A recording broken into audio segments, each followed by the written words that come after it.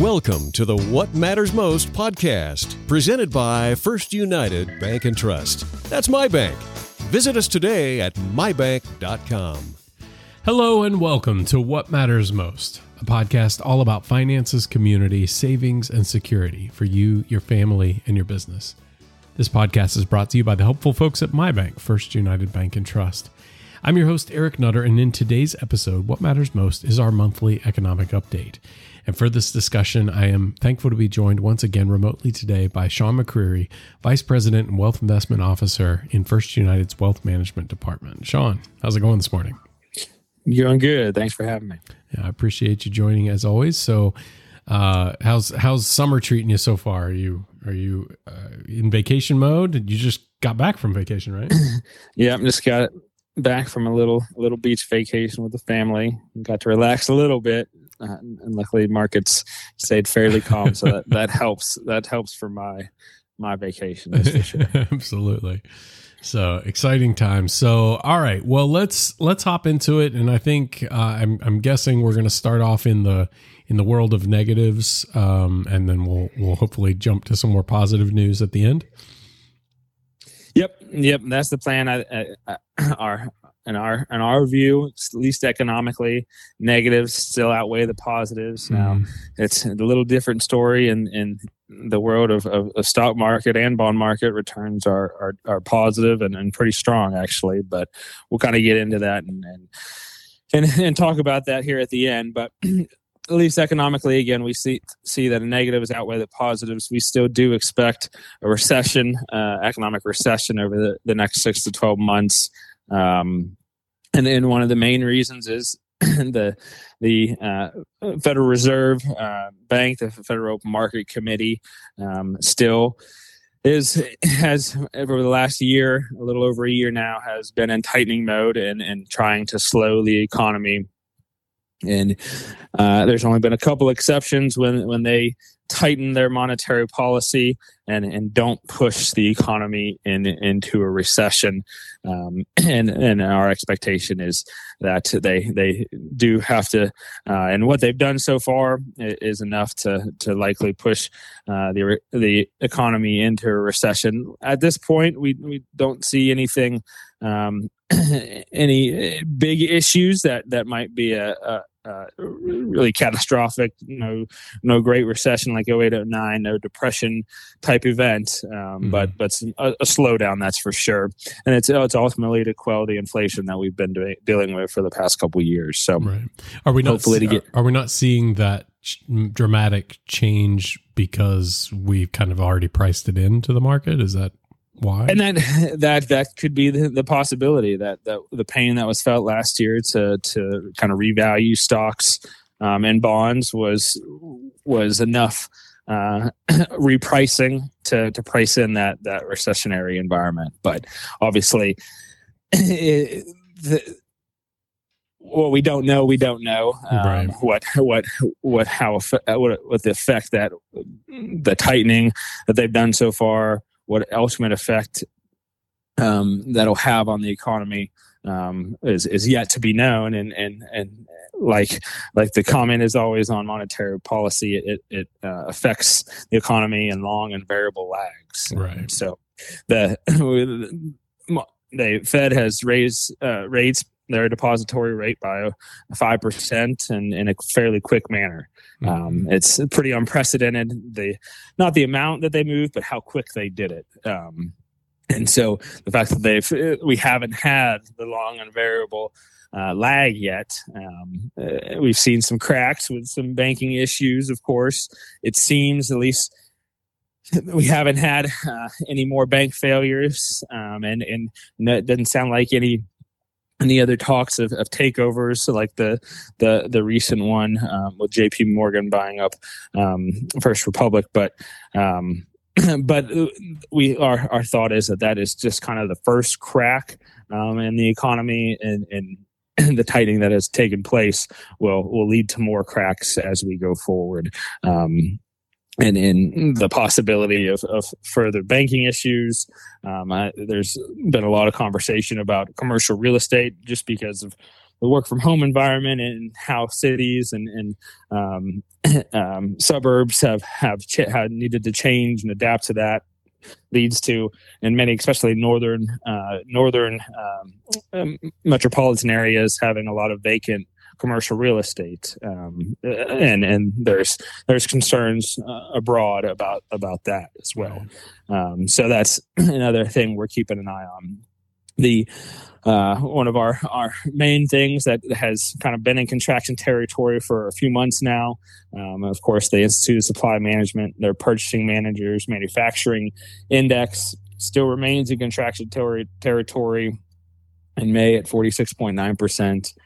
New orders and backlog orders were the kind of the big things that we kind of make the things, some of the things, items that make up that index overall, are two things like contracted and remain in contraction territory. Again, diffusion index. So if it's below 50, it's in contraction. It's above 50 in expansion. Those are both below 50 and got worse, contracted further.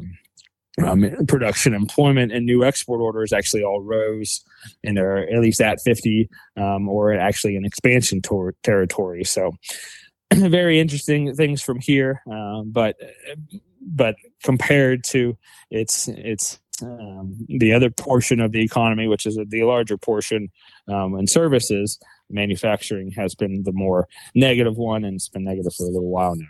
Yeah. And we'll talk about services there in a second. The other thing that obviously continues to be an issue is, and one of the main issues is because monetary policy has had to be tightened to get it under control, is inflation. Now, inflation, the most recent reports, which we just actually this week here midway through June, we just got a CPI report. Consumer price inflation report and a producer price inflation report, PPI. Both of those actually, though they're still positive on a year-over-year basis, actually are less positive than they were the previous month, and are continuing the trend that we've wanted to see, of coming down and on a month-over-month basis being below that 0.5% number. They're actually right around a 0.1% number, and the PPI is actually negative. So they're both trending in the right directions. PPI actually is fairly low. It's on a core PPI basis. It's actually below 3%, right around 3%, and CPI.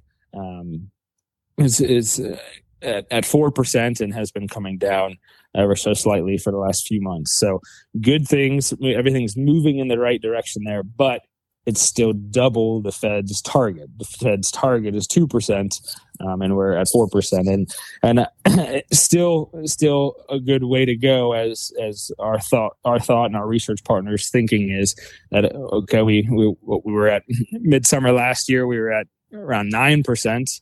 So we got down, we're down, and core CPI is around 5%. So taking it from 9 to 5% actually was probably the easy kind of just getting some of the low hanging fruit out of the way. Getting it from core CPI from 5% down to 2% is what we might need to cause some pain, demand destruction, to really get that to fall in line, right, as we move forward. The other thing that has happened recently along those lines is we actually had the conclusion of the Fed's June meeting. They actually decided in June, at their June meeting, to pause and not to hike. This is the first hike the first meeting since March of last year where they have not had a change to their depository rate. So we'll see if this is the end of right, because they still held it out there that they could continue to raise it later if they wanted to, right? Right, and Fed Chair Powell, even in the press conference, even though after their meeting, there's a statement released, and then he has about 30 minutes later a press conference which he answers questions, and he even not sure what kind of slip it was or mistake it was, but he tried to take it back, but he did say skip. and not just pause for this meeting. So he said, "Sorry, I didn't mean to say skip," in his comments, but he did. It did come out of his mouth. So we'll see. I think our expectation and our research partners' expectation is that they are done, but they're still. They also put out some kind of where the Fed governors that are a part of that committee, where their expectations are for rates throughout the rest of this year and actually for the next few years. And those expectations, they still have a couple more rate hikes to go this year. No cuts this year, which the market actually is still pricing in them cutting rates by prior to January of 2024, and their cuts aren't until, I think, towards the end of 2024, maybe even 2025, gotcha, is when they say they might need to cut rates. So a lot of market moving events that took place on the negative side. So again, that's why we think there's more negatives right now than positives. But on the positive side, we one of the big things that and why we say, hey, we're not in a recession yet, is the labor market. We continue to have a very, very strong labor market, low unemployment rate. For May, we added 339,000 jobs according to the non-farm payrolls report, which was above consensus expectations. Unemployment rate, though, did rise to 3.7% but that's from a 53-year low of 3.4% over the prior month. And a lot of that unemployment rate rising was because more people came into the job market looking for work, which is a good thing. That's a positive thing that the Fed wants to see. If an unemployment rate goes up because more people are coming back and looking for work, that's kind of a positive thing, and that could be the answer of how we get to a soft landing. But we'll see how it moves from here. The other thing that was positive for possible soft landing was the wage growth actually ticked down to 4.3% growth year over year from I think around 4.5 or 4.7% from the prior month. So another good thing. That's one of those things that you want to see positive wage growth, but you don't want to see it as high as it is. And if it's coming down slightly similar to inflation, that's what the Fed wants to see. Right. The other item that actually more recently has been negative, but overall still has been running fairly low, is initial weekly jobless claims. Actually, in mid-March, it popped up close to the 250,000 level, which can, at least historically, can be somewhat concerning. But then by the end of May, it had come down to 232,000 claims, new unemployment claims, which was actually a decline. But then here at the beginning of June, this number has actually popped back up and was right around the 260,000 level. So we'll see it. There was some interesting numbers in there. There was a couple of states that had really, really large jumps for this recent month. So we'll see if that's just a statistical anomaly or if it's revised at a later date. But that'll be an interesting trend to watch and see, because that's kind of one of our research partners use that as a kind of a canary in the coal mine as to that initial jobless claims starting to jump above that 255,000 level and staying above it as, hey, here comes a recessionary type environment. Gotcha. So something that we'll keep an eye on, but we'll see if that becomes a trend or just an anomaly over the next couple months. And then again, we talked about the manufacturing side of things. Services side of thing actually has been more positive. Still, it did come down somewhat, but still technically an expansion territory in May, but barely at 50.3%, came down from 51.9% in April. Production, new orders, new export orders all fell, but remained in expansion territory. And what we really like to take a look at is kind of the respondents' comments in these surveys. And though they did indicate business conditions are stable, there are concerns relative to the slowing economy. So interesting to see that those ISM services indexes, Institute of Supply Management, why those are looked at is they're considered one of the few economic data points that we can look at that are actually somewhat forward looking and not completely backward looking like a lot of the data that we look at. So, some interesting things going on there. And then one of the big things that kind of got out of the way here at the end of May, and very thankfully, but kind of as most analysts, market participants thought they would do, the Financial Responsibility Act was signed into law shortly by Congress, and by the president shortly after the Senate passed the bill.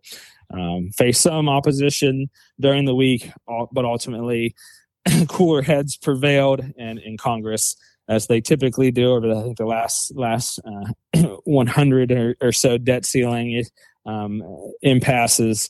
They kicked the can down the road once again, pushed it out to, I believe, 2025 after the next presidential election. Did some spending caps for some things, but not a big enough. We don't think there will be a large impact on overall economic growth just because of what they did there. So, kind of largely what was expected by the market overall. So, gotcha. And then kind of wrapping things up again, though we've seen these economic headwinds, these economic issues that lead us to say there's a recessionary environment coming. The interesting thing has been what the stock market has done. We thought May might finish poorly because of the debt ceiling, but because there's positive news on it, we actually got the most positive trading week to end the month of May since March, and that gave us actually a positive return for May as well. So the interesting thing here is, again, like you said, Eric, most of the time markets kind of look 3 to 6, 12 months ahead and say, okay, well, we've already possibly priced in a bear market, and we had a bear market over the last year, but that was possibly already priced in. So maybe we already priced in a recession, and they're looking out and saying, oh, well, 2023 is going to be bad, might have some interesting and negative earnings, but 2024 actually isn't looking too bad, and we're actually starting to see earnings expectations go up a little bit for 2024. Nice. So that kind of leads to the kind of positive returns that we've seen on a year-to-date basis. But the question is the market really coming up with all those roses? Right. I think the interesting thing, the market thus far, the market advance has been worrisomely narrow. Meaning, if you took out the top 7 names of the S&P 500, and I think at the end of May, the S&P 500 was, I think, about 11% positive. But you took out the top 7 names. The biggest 7 names, the Apples, the Amazons, Microsofts, you took out those guys, the S&P would be actually basically flat for the year. Wow. So that's what we mean by narrow. Yeah. I think that obviously those perceive AI beneficiaries, which probably the immediate monetization prospects of a lot of that technology is murky at best. In short, there are plenty of things to ponder and worry about, but we technically kind of climbed back into a bull market. We're 20% above the lows of October 2022. And a lot of times the bulls have a propensity to kind of climb the wall of worry out of a bear market into a bull market. But this bull is definitely not sure-footed. We still kind of remain in the range-bound camp. We're above 4,400 now. But still think there's going to be volatility this year as we do see the economy slowing, recessionary environment taking place, and we think earnings will be a little worse than through the rest of this year than expected, and possibly not as good in 2024 as some of these analysts are starting to predict. So therefore, we still recommend patience, still underweight in our portfolios and conservative positioning, and we think the short term kind of risk reward is definitely skewed to the downside for markets. And on the flip side, kind of on fixed income, again, like I mentioned, our expectation is that the Fed, this pause is actually the end, and that we won't see any more tightening going forward. But that's our expectation. But if inflation is stickier near these current levels and doesn't continue that trend, there are chances for a few more 25 basis point hikes through the remainder of the year.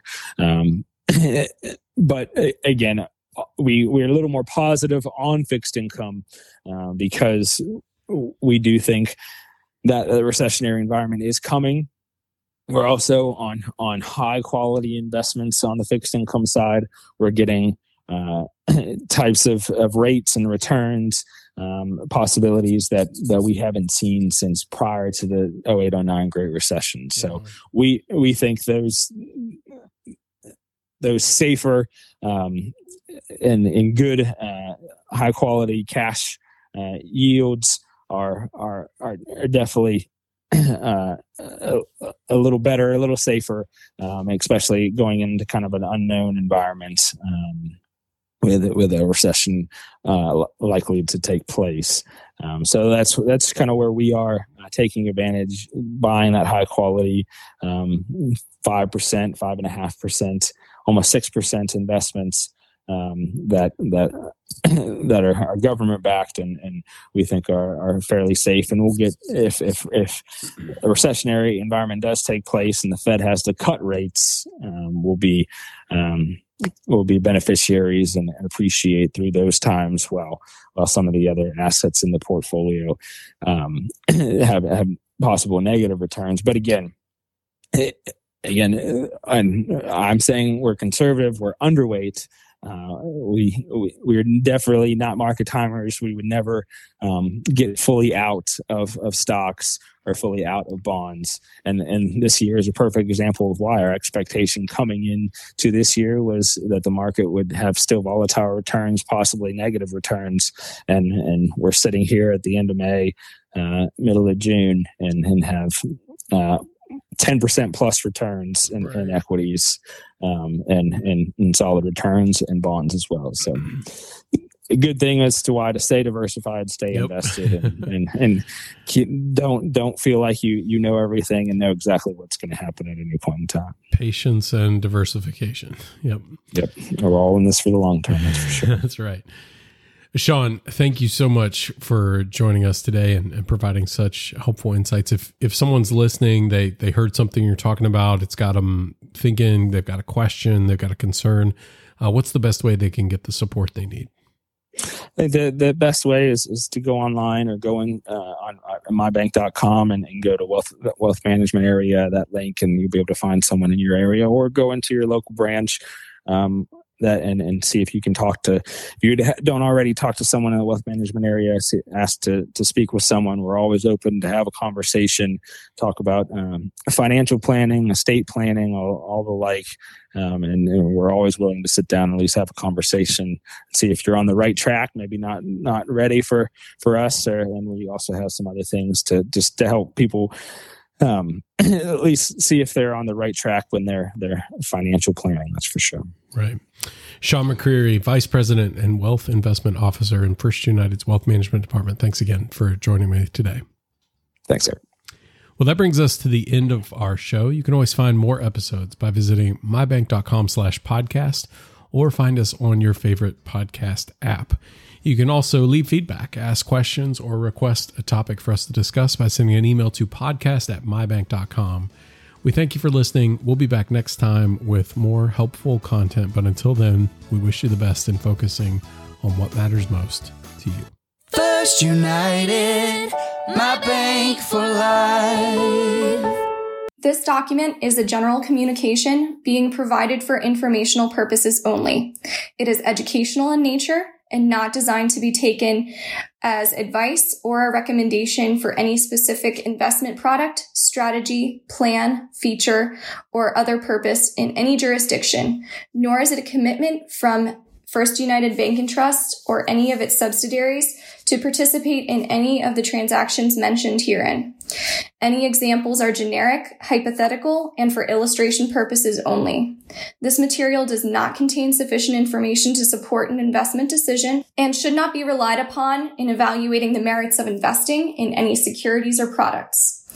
In addition, users should make independent assessment of the legal, regulatory, credit, and accounting implications and determine together with their own professional advisors if any investment mentioned herein is believed to be suitable to their personal goals. Investors should ensure that they obtain all available relevant information before making any investment.